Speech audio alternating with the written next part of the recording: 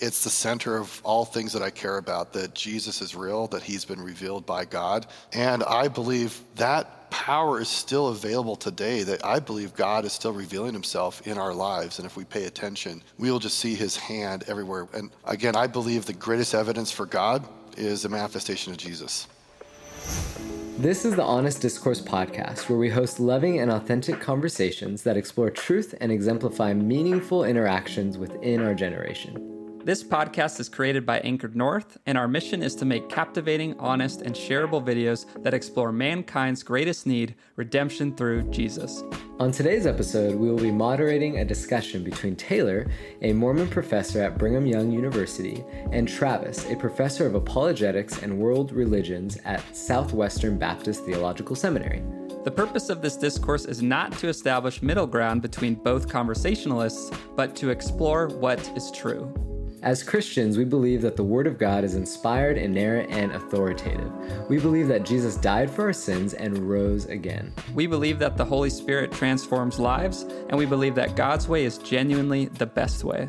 We also recognize that there are many viewpoints out there, and today we're discussing differing positions on the Bible and Mormonism. Our guests today, Taylor and Travis, have kindly accepted our invitation to voice their perspectives.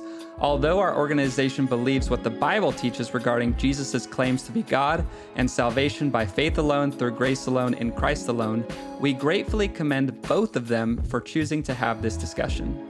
In a time where people like to group with their tribes and demonize other viewpoints, we can only celebrate their decision to speak to one another in a loving and personal way. The narratives of both conversationalists will be represented in an equal and authentic manner, and listeners will greatly benefit from hearing both of their stories and perspectives. All right, well, with that said, let's get started. Well, Travis, Taylor, thank you guys again both so much for coming on. Why don't you go ahead and share your stories with us? Yeah, thank you, Greg, for the invitation to participate. Travis, looking forward to chatting more with you.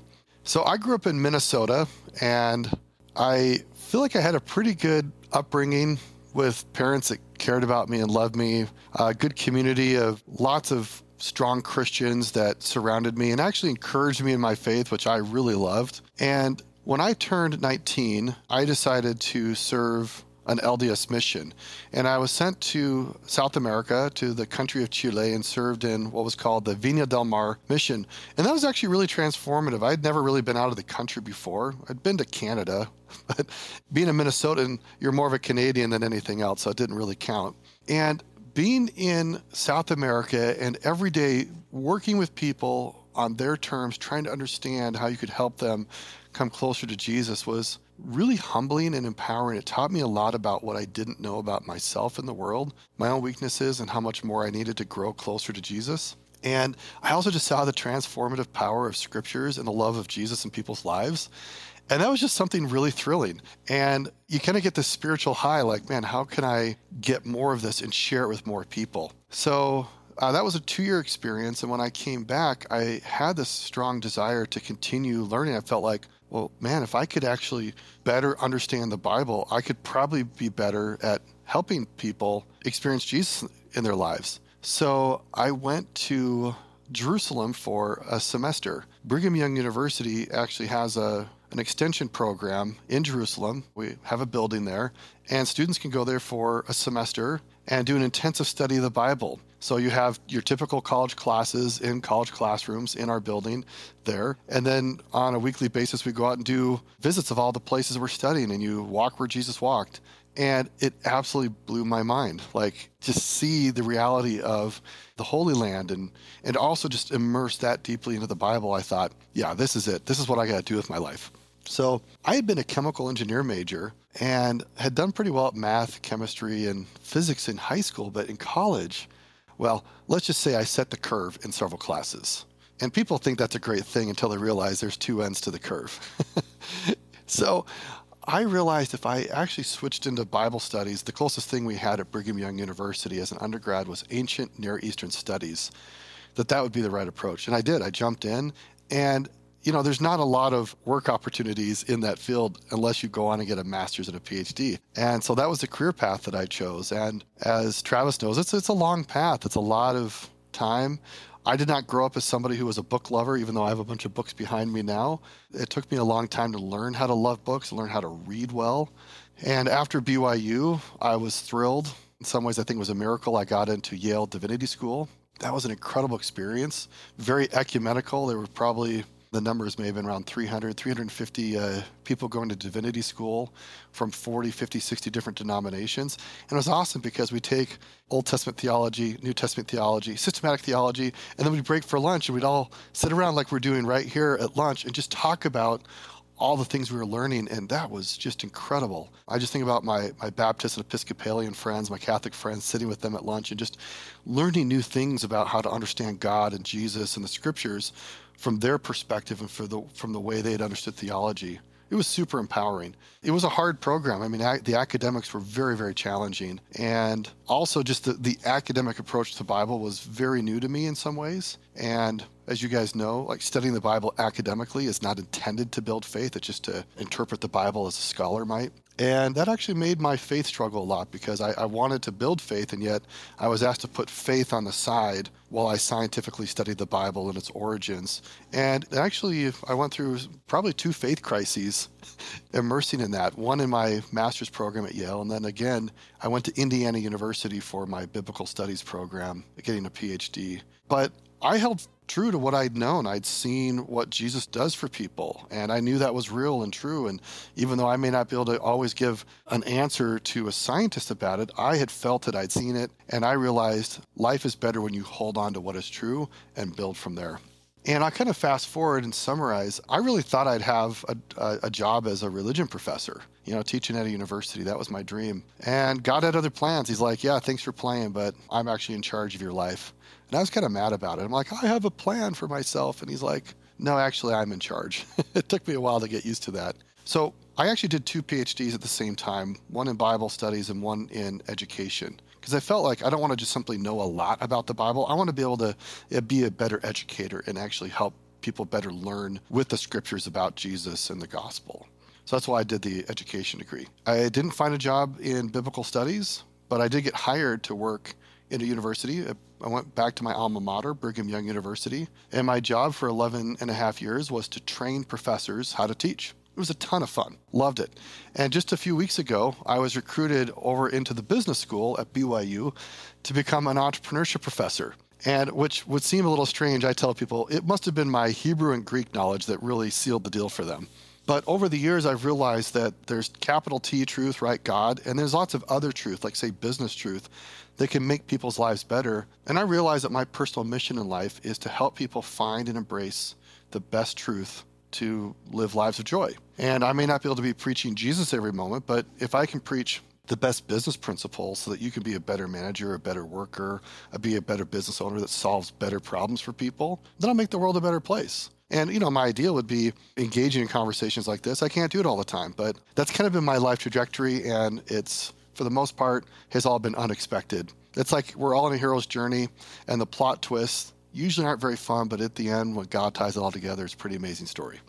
Hey, thanks for sharing your story, Taylor. I feel like I know you better, so that's great. Greg, thanks for hosting this and having us on. I'm Travis, so I, unlike Taylor, I didn't grow up in the icy, frozen, cold north. I grew up in northwestern South Carolina. So people say all the time, what was it like growing up in the South? We moved to Kentucky and then to Utah, and now we're back in Texas. I always say you can take the boy out of the South, but you can't take the South out of the boy. So my 2 favorite things to do is really to watch college football and to watch NASCAR. So I'm as redneck as they come. I love to fish and hunt. So yeah, I grew up in northwestern South Carolina in a very strong Christian family, very strong Southern Baptist family. In fact, we have family roots back to the founding of the convention in 1845 in South Georgia.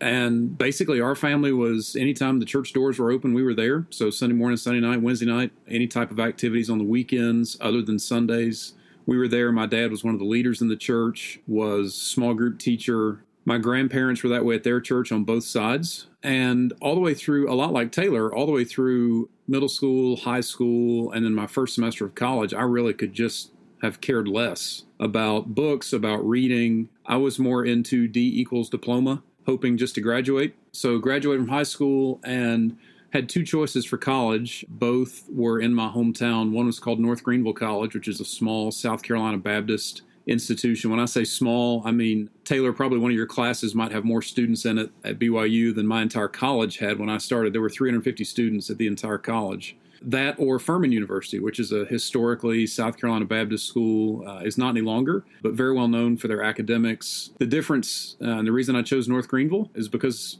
purely because of cost. And when we visited North Greenville, I just felt like that was where God wanted me to be. Furman was about $50,000 a year at the time when I was making a decision. North Greenville was about $15,000. So that $35,000 difference was not hard to figure out as far as stewardship goes. So I went to North Greenville, started out as a business major, thought I wanted to be a physician, a medical physician. So North Greenville didn't have a pre-med major, so I thought I'd just start business and get a couple of classes and then transfer to another school that had business. The end of my first semester of my freshman year, I really was wrestling with a call to ministry, a call to full-time ministry. So I was in an Intro to Old Testament class and went with the professor to his office after class one day and talked to him about ministry, about what it was like.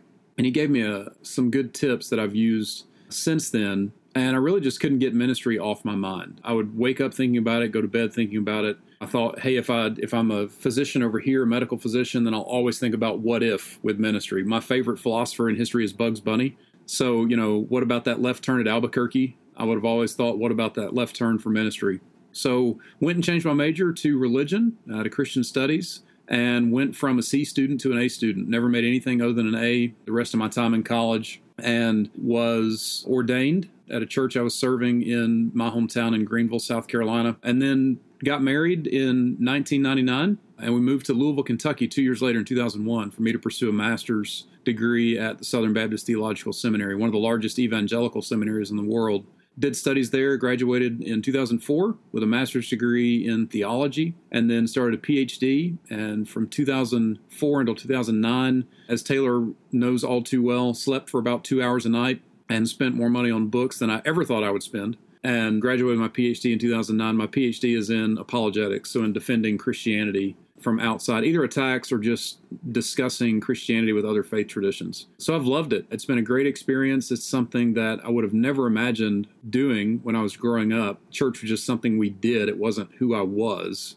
But now church, Christianity, training future pastors, missionaries, church staff members is really what lights my fire. Interestingly, when I switched to religion in late 1995, early 1996, the first course I took as a religion major was Introduction to Minority Religions in America and New Religious Movements.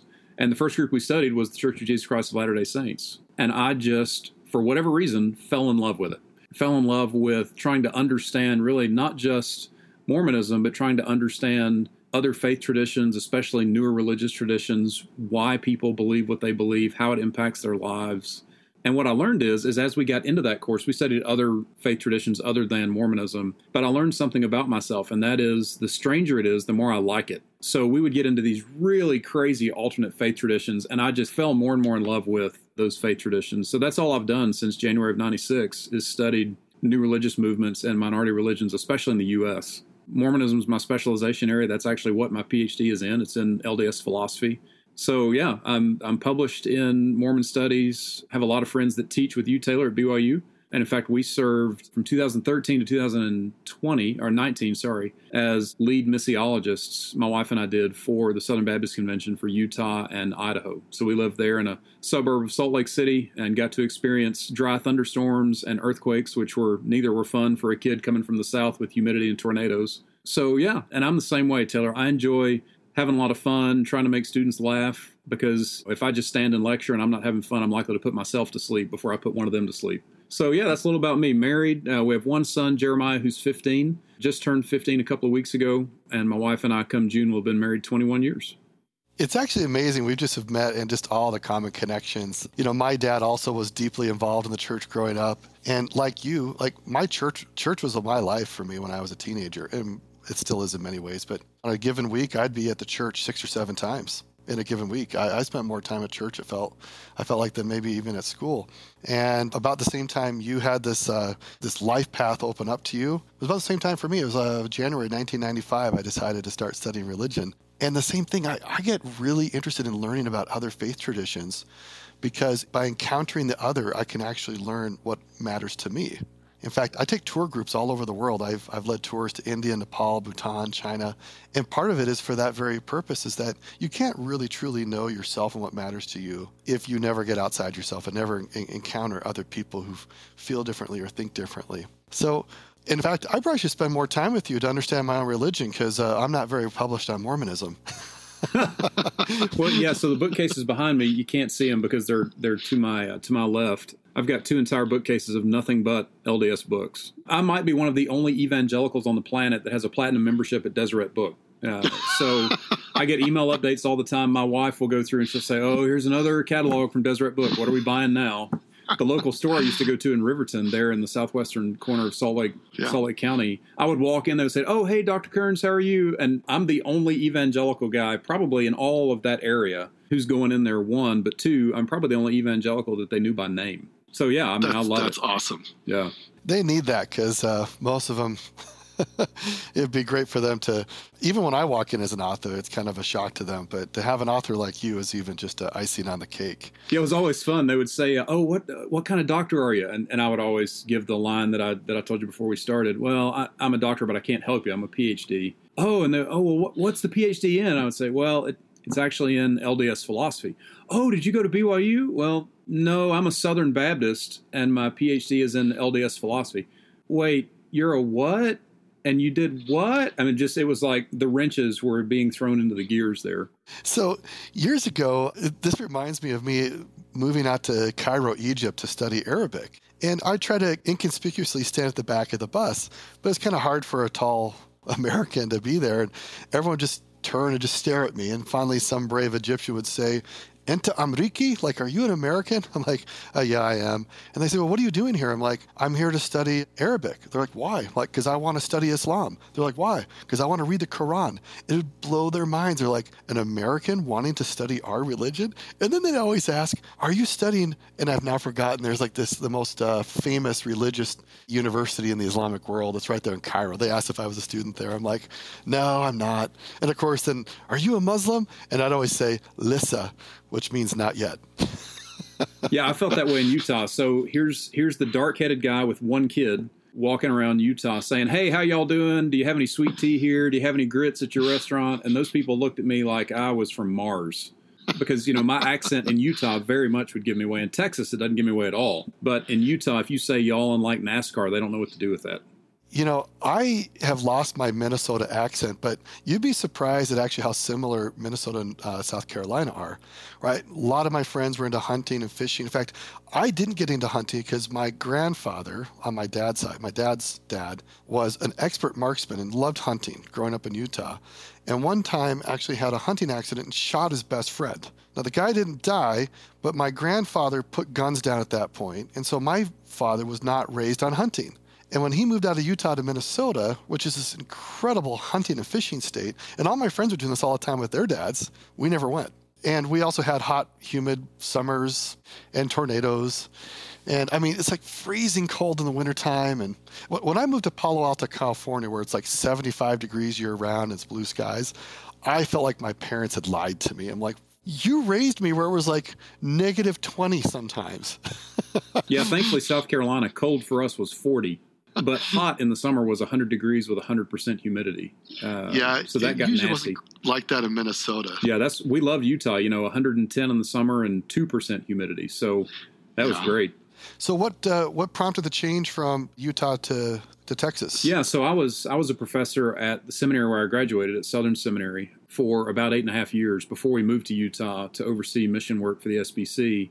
And I've always loved academics. I love mission work as well. But training new missionaries and new pastors is really what drives me. And about a year and 3 months ago, Southwestern got a new administration in, a new president, and the new provost and I have been friends for close to 15 years. So when he was going through the process, he called me and he said, "Hey, I might be going to Southwestern in Fort Worth as the president. Would you want to come?" And I said, "Well, if it gets serious, we'll talk about it." He kept calling me. "Hey, it's down to me and one other. It's just down to me." So, knowing your president, having a really strong friendship with him means a lot. So that was our major reason. That, and we just felt called to make a change. We just felt like it was time. My wife and I independently felt that calling. So we made the change, and it's been phenomenal. Don't you love it when things like that happen in your life. Like your wife feels a certain way, but she doesn't say anything because she doesn't want to like interrupt your life, and you're feeling some way, and you're like, I don't want to disrupt her.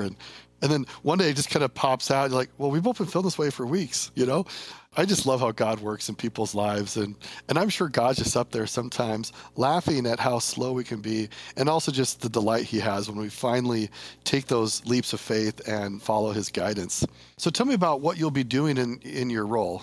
Yeah, so I'm professor of apologetics and world religions. So it's my job. I'm now overseeing all of our apologetics degree programs and world religions degree programs. So I teach everything from apologetics, so that deals with the problem of evil and historicity of the text, historicity of the resurrection, the existence of God, all the philosophy courses that would kind of undergird that.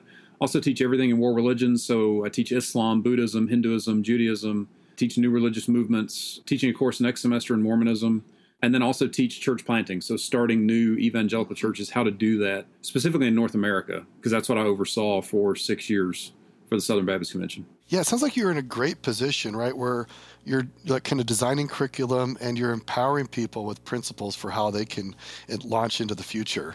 And I find that exciting because I got into Bible studies because I thought if I teach the Bible to enough people, their lives will be awesome. And like you, I've realized that it's more than just loving the Bible, loving the Word of God. It's like there are other skills that are necessary, that structure that gets put in place to help people build the right kind of communities. Even the fact that you had the strong relationship with the president of this university.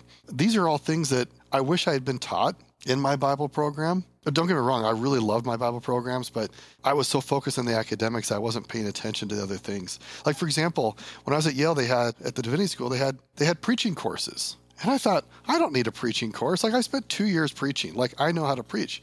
So I was actually kind of prideful, full of myself. And I look back now and I think, boy, I probably would have really benefited from learning the techniques for how to prepare and present and how to actually speak to people's hearts. Because I just assumed that by doing, I was good at it. In fact, it's the same challenge I've seen when I worked with professors for over 10 years. Some of them would say to me, who are you to tell me how to teach? I'm a subject matter expert. And I'd say, well, I'm not really anybody. And I don't know your area of expertise, but I do know principles for how to help other people learn. In fact, that's what I would really try to hone in with my professors, is that their job was to drive student learning, not to teach.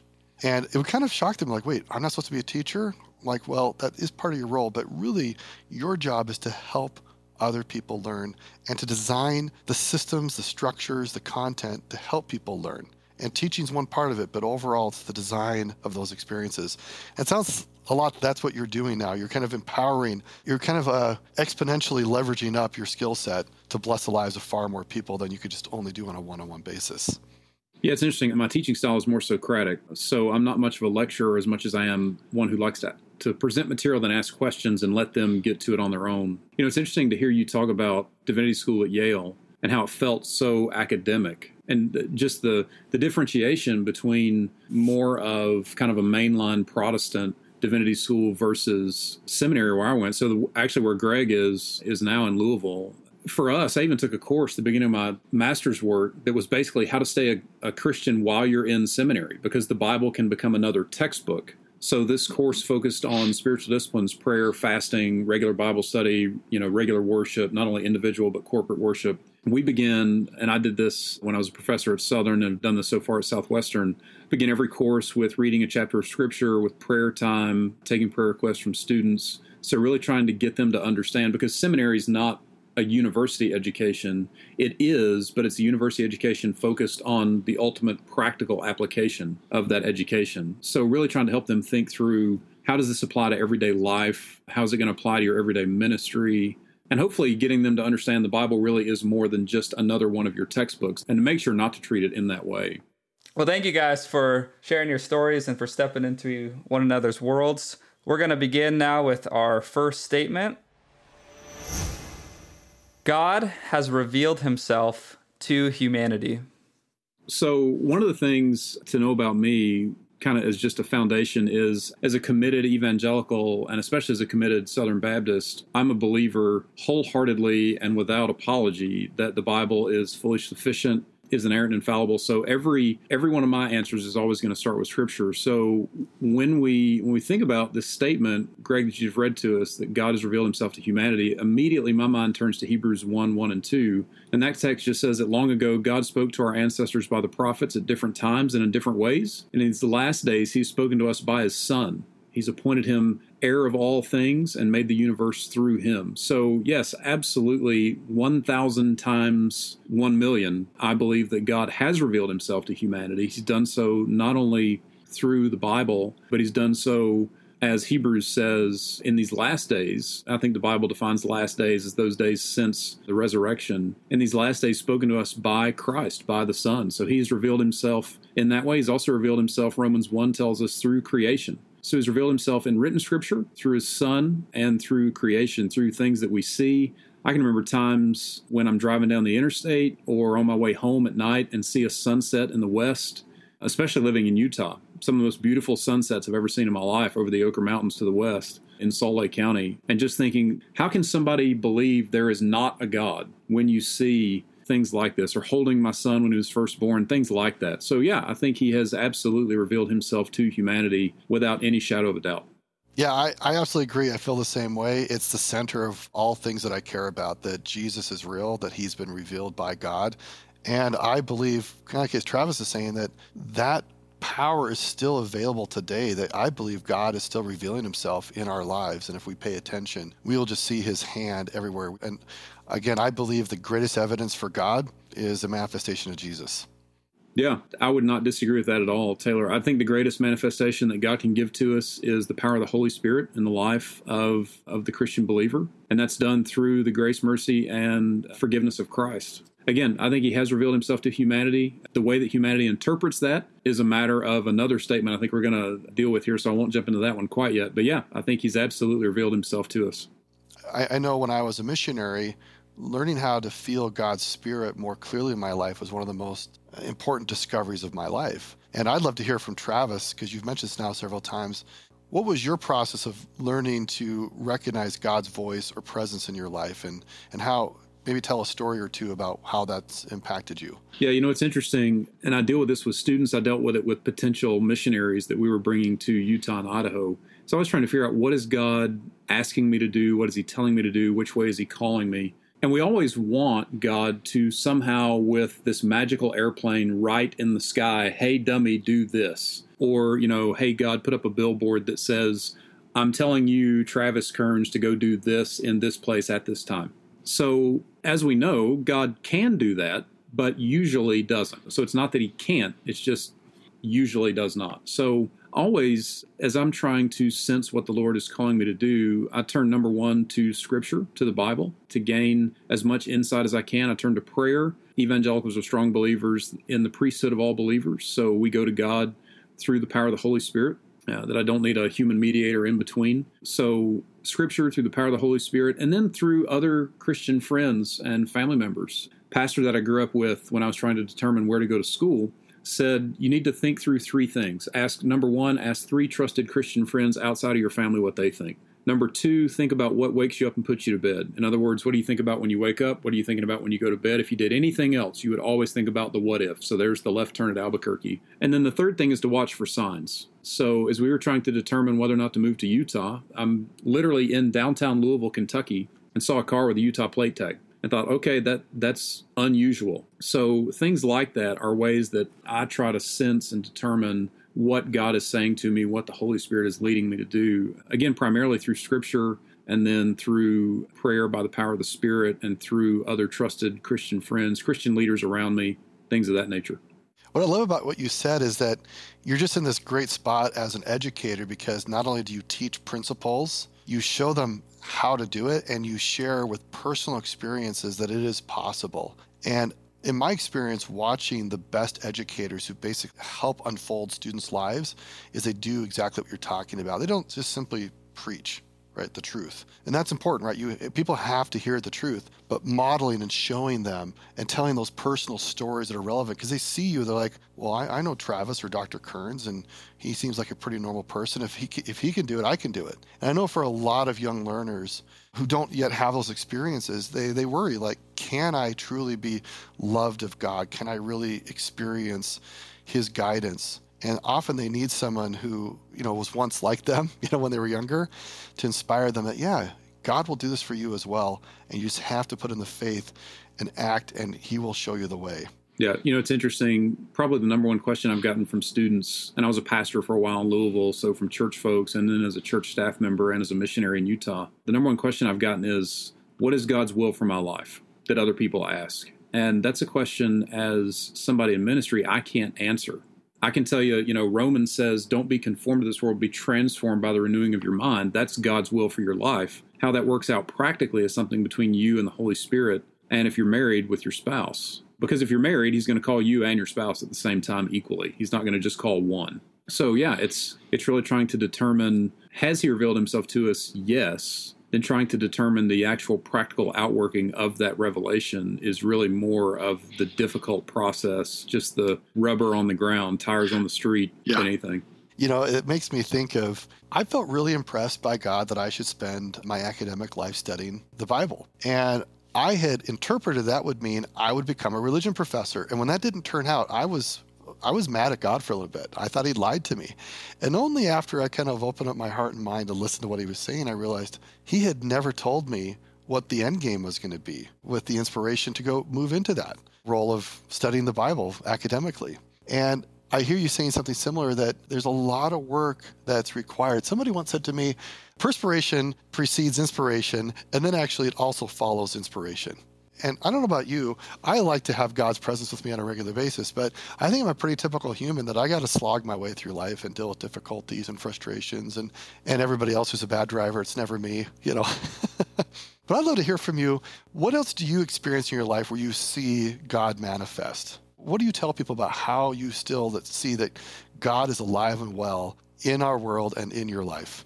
Yeah, for me, I would probably say not only the continuing inspiration of the Holy Spirit in me individually, the continuing inspiration of the Holy Spirit for my wife and I as a couple, the inspiration of the Holy Spirit with my wife and son and I as a family, not only in our love for each other, but in our love for Christ. I had a mentor lady that I just loved in high school and college. Her name was Thelma. She was 90,000 years old, had walked with Jesus for 89,999 years. And Thelma always had this little note card. In fact, I have it here in my office, and she's been long dead. She had it on her bathroom mirror, and it said, Christ first, others second, self last. And I really see this idea of Christ first, others second, self last as how God continues to manifest himself through the lives of believers. So me individually, my wife and I as a couple, my wife's son and I as a family, and then through our church, through the elders, the leaders at our church, through our pastor, through colleagues I work with here at the seminary who are all evangelical believers. It's just amazing to see how God works things out and how you can even have real peace through difficult circumstances. About a year and a half ago, I went through a difficult health circumstance.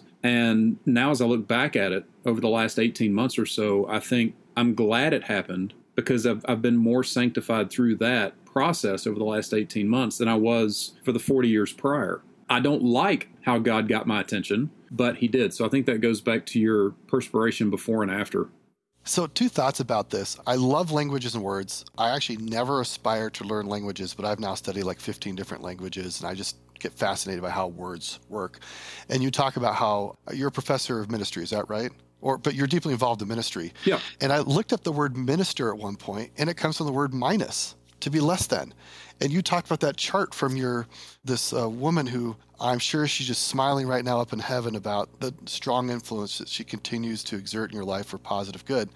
Jesus first, others second, then me. That is minus, right? You've put yourself down at the bottom.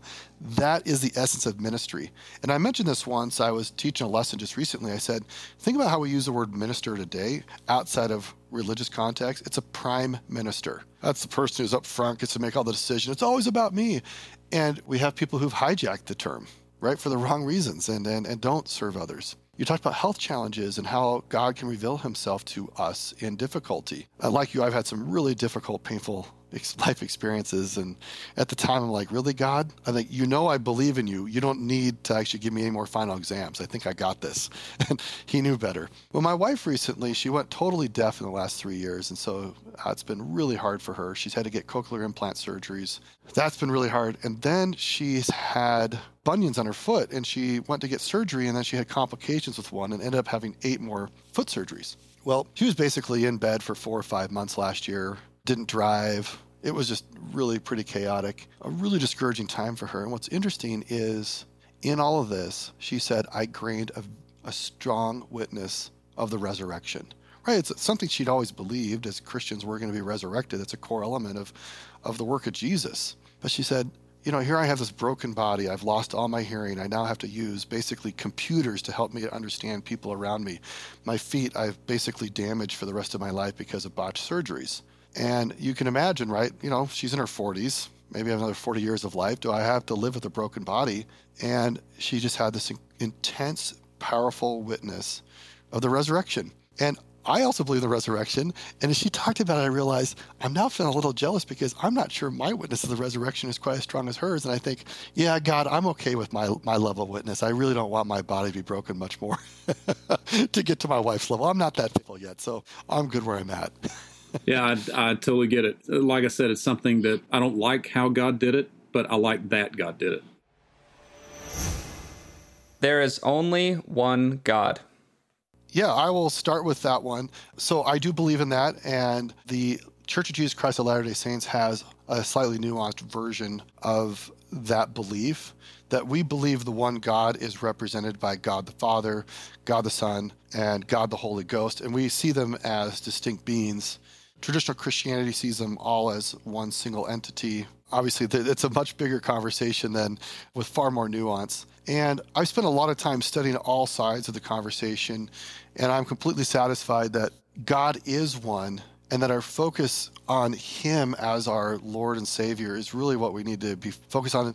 And I don't know, after studying all sides of the conversation, I realized that I think God is happy to know that I love him and want to serve him and his people, and not spend a lot of time getting into the details of how I might describe him. And that's just kind of where I've landed on my faith. And this has been the empowering thing. And I think, Travis, you mentioned this in some of your earlier statements, that I actually deeply enjoy talking to people who see life a little bit differently, or their faith might be described in a slightly different way, or even maybe radically differently, because it actually empowers my faith. Because I believe God is the God of this world, of all the people in it. And when I go listen to people, say I go out and study Hinduism, I might learn things about God that I may not have been able to see in my own life experience. It doesn't mean I become Hindu, but I can be appreciative that I am gaining a larger perspective of God's work and his love for his people. So one of the reasons I enjoy talking with you, Travis, and others like you, is that it enlarges my understanding of who God is, his oneness, his work, and how he is actively working to bring his salvation to all people if we just be willing to accept it. Yeah, so, as I mentioned, one of the things I love doing is looking at Old and New Testament texts. Greg, as you bring up this statement that there's only one God, again, the first text that comes to mind is 1 Timothy 2, 5, and 6. There's one God and one mediator between God and man, the man Christ Jesus, who gave himself as a ransom for all, a testimony at the proper time. As you look through the Old Testament, if you were to sum up the entire Old Testament, I have to be careful when I do this because seminary students might say, oh, well, I don't need to pay for 4 or 5 years of school, so Greg, continue working at Southern. Don't take this as your entire education. The entire Old Testament can be summed up by saying, there is one God, worship him alone. The entire New Testament can be summed up by saying, God has revealed himself in Christ, worship him. And those who don't worship the one true and living God in the Old Testament are destroyed, both physically and spiritually. And then in the New Testament, things change to more of a spiritual destruction necessarily than physical. So yeah, there is one God. There is no other God other than the God of the Bible, the God of the Old and New Testaments, who has revealed himself. From an evangelical perspective, I would say this. We have to be very cautious when we're saying, okay,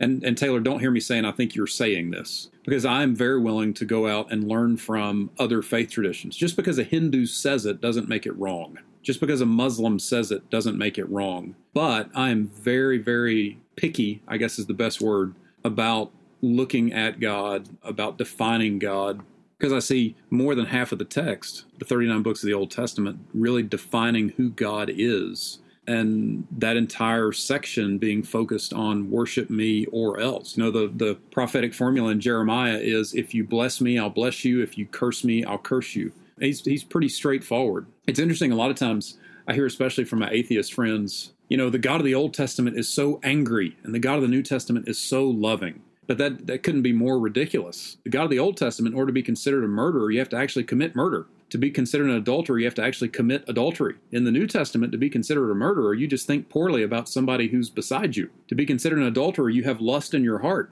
If you're going to separate those two deities, give me the Old Testament God all day long, because I'll never be an adulterer, I'll never be a murderer, I'll never be a liar, I'll never be a thief. But Jesus takes those standards and just ups them exponentially. So yeah, there is one God. You know, the difficulty about this, and again, Greg, I won't jump in because I think there's another statement that deals with this to some degree. The difficulty with an evangelical position on this, and to some degree even a Latter-day Saint position, is when you say there is only one God, that excludes religious belief that believes that there's more than one God. So is there a sense of exclusion or exclusivity to that? Yes, there is. But I hope, anyway, that the difference in conversations like this is that we can disagree with others without being a jerk for Jesus. I consider myself a George W. Bush compassionate conservative, so I can disagree without being disagreeable. At least that's my hope. Yeah. So yeah, there is only one God. He's revealed himself in the form of a Trinity, so that's a significant point of departure between Latter-day Saint theology and traditional Christian theology, between ontological oneness and some type of relationship that's less than ontological oneness. Is it a difficult conversation? Yes. Has the church ever figured it out? No. At least, you know, in regards to defining the Trinity, you can try to use analogies or examples, but most times those fall into some type of heresy that the church has condemned for almost 2,000 years. So yeah, again, just in summary, there is one God. There is no other God. It's the Holy One of Israel is it. Any other God is a man-made creation that's in his mind. Yeah, and I love the statement back in the Old Testament, Deuteronomy. Oh my gosh, my Old Testament professors are going to not be happy that I forgot it. But basically the Israelite testimony statement of faith. Yeah, Shema Israel, Adonai Eloheinu, Adonai Ehad, right? Listen, O Israel, the Lord our God is one God. And it's interesting because in Islam, as you know, that is, you know, the shahidah, the testimony that you have to witness before two authorized people to become a Muslim. You say, La ilaha illallah wa Muhammad Rasulullah. There is no God but God, and Muhammad is his prophet. And that first part of the statement, there is only one God. I mean, this is, of course, central to the monotheistic, the great monotheistic religions of Judaism, Christianity, Islam. And I find those statements really compelling. And where I've gotten to in my life is that I spent a lot of time, as you were saying, these have been discussions for thousands of years, and a lot of smart people discussed it. And I've listened to those debates and realized that I probably am not going to resolve it, because I don't know if my words alone will ever be able to fully describe who God is and isn't. And I've gotten to the point where I'm just happy enough just trying to live the basic things that I struggle with: faith, repentance, loving my neighbor, and that I want to encounter God's reality by living life. So it's been this interesting journey for me that I still love engaging in the philosophical, theological conversations, but at the end of the day, trying to actually do theology versus only just talking about it is, in the end, probably going to be better for me. And it took a while for me to figure that out. Yeah, Thomas Aquinas, when trying to describe God, rather than doing so positively, used the way of negation. So God is not this, God is not that. I think we can understand God as far as he has revealed himself, and I think he's revealed himself adequately and sufficiently through the pages of the Bible. But can I ever say, as a human, either on this side of heaven or after death, that I fully understand God? No, I absolutely can never say that. I can understand God as he's revealed himself to us through the Scriptures and through Christ, but can I ever fully understand, for example, how he is 100% holy and I am 100% not, and he still allows me into heaven? No, I can't fully understand that. I can understand the parts of it he's revealed, but there's no way to fully understand, everything that he is, or else that would make me God. Yeah, it's interesting. When I was in grad school doing my Bible studies program, I started dealing with some personal challenges. I was married once before. I'm actually married a second time. My first wife was at divinity school with me. We kind of met at the BYU Jerusalem program, fell in love with the Bible, fell in love with each other afterwards, and thought, let's go study the Bible together. And our marriage started to fall apart. Years later, I discovered she was dealing with a pretty serious mental disorder. But it's interesting. So I dealt with all this personal suffering and tragedy while I was in my Bible program. Setting aside the intellectual challenge and the faith challenge of people were saying, oh, this Bible is just a textbook and you don't have to take it seriously as a faith promoting text. And I remember thinking God, I really love studying the gospel. Why are you making me live it? Why do you require me to actually practice repenting and forgiving and trusting you? Isn't it just enough for me to study the best sermons that have ever been preached on this and to write out good sermons and teach other people the principles? Don't make me live it. And I realized, it actually took me a while, that I'd gotten to a point where I was far more interested in studying about God than actually having his reality work in my life. And I was a slow learner. I kind of came kicking and screaming. I'm I don't want to have to deal with difficult experiences. I don't want to have to deal with difficulties that require me to trust God more and to exercise faith and to forgive those who have hurt me and to change and repent of things that I've done that have hurt others. And so part of that has influenced my thinking. I still love reading as much as I can around the Bible, but it kind of changed my perspective a little bit that at the end of the day, I am just not as emotionally invested as I used to be in all the debate's not the right word, but all the engaged thinking around theology. It's kind of interesting. I mean, what got me started was theology, and now I'm I'd rather just live it than just talk about it. If I could get both, I would do it. But now I've learned if I had a choice, if I had to choose one or the other, it would just be trying to live what I've learned from God and then see his truth revealed more fully in my life. Yeah, we have a nice little statement that floats around evangelical academic circles and to some informed laymen in evangelical life, and that is orthodoxy leads to orthopraxy. So right belief leads to right practice. Now, separating either one of those leads you into problems on either side. If it's just orthodoxy, then you're a Pharisee or a Sadducee. If it's just orthopraxy, then you may be a heretic somewhere because you've got false belief. That's why I say earlier, I think it's vitally important not only to say there is one God, but here's who that God is. That's 39 books of the Bible, of the 66, is focused on who God is, on defining who he is. You see in Exodus 20, when Moses receives the Ten Commandments, God says, I am who I am, which I would argue a better translation is actually, tell them I will continue to be that which I've always been is my name. Well, what has he been? He's been creator, sustainer, preserver, savior. He's been holy. He's been graceful. He's been merciful. He's been wrathful. He's been right on and on and on and on and on it goes. So I think those, the orthodoxy, your right belief leads to that right practice. And that's where I go back to Thelma, that lady in my life from middle school, high school, and college, high school and college, who would say it's God first, others second, self last, because you realize that you are nothing and he is everything. And without him, I continue to be nothing. So yeah, it's one of those things that, is there only one God? Yes, absolutely. Is there more to it than just saying yes, absolutely? Yes, absolutely. All right, guys. Well, thank you so much for listening to this episode, and we would greatly appreciate it if you can leave a review for us on this podcast. It helps all these conversations get out to more and more people. So thank you so much for doing that. And remember that truth is out there. You'll want to join us for the next episode to keep exploring.